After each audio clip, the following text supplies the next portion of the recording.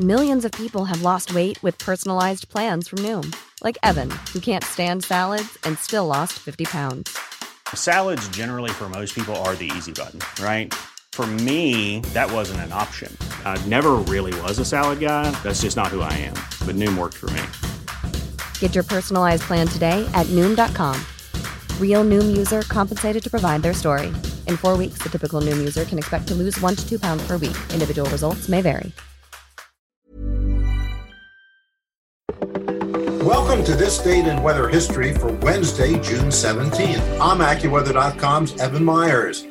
Sundowners, the equivalent of Southern California Santa Ana winds, blow over the ridgetops and through the passes of the Santa Ynez Mountains to flow downslope onto the coastal plains around Santa Barbara, California.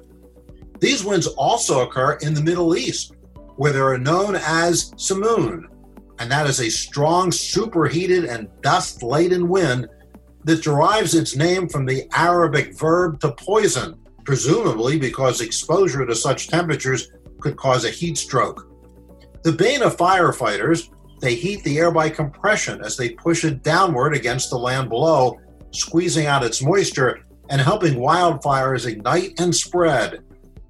Earning their name because they frequently appear late in the afternoon and early evening, mild sundowner winds can result in slight increases in temperatures.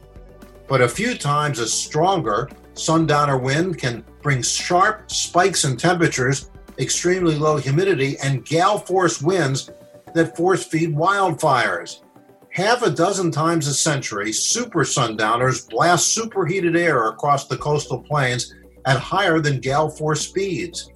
Perhaps the most powerful sundowner ever was reported on June 17th of 1859 by the Coastal Pilot newspaper of California.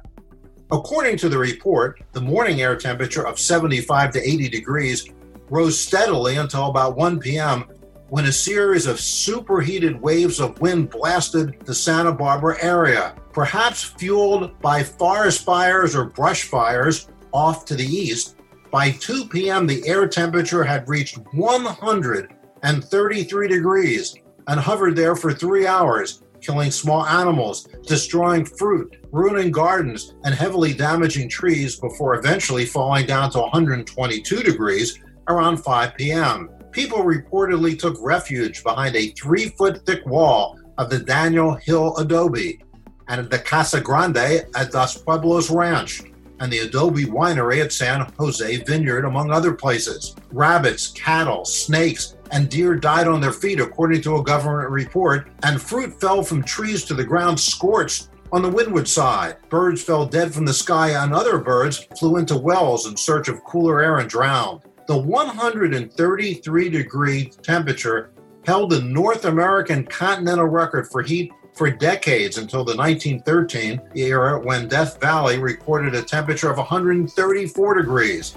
In fact, 133 degrees from June 17th still stands as the third hottest temperature ever recorded on planet Earth. And that's what happened on June 17th. Be sure to tune in tomorrow for a brand new episode and find out what happened on this date in weather history.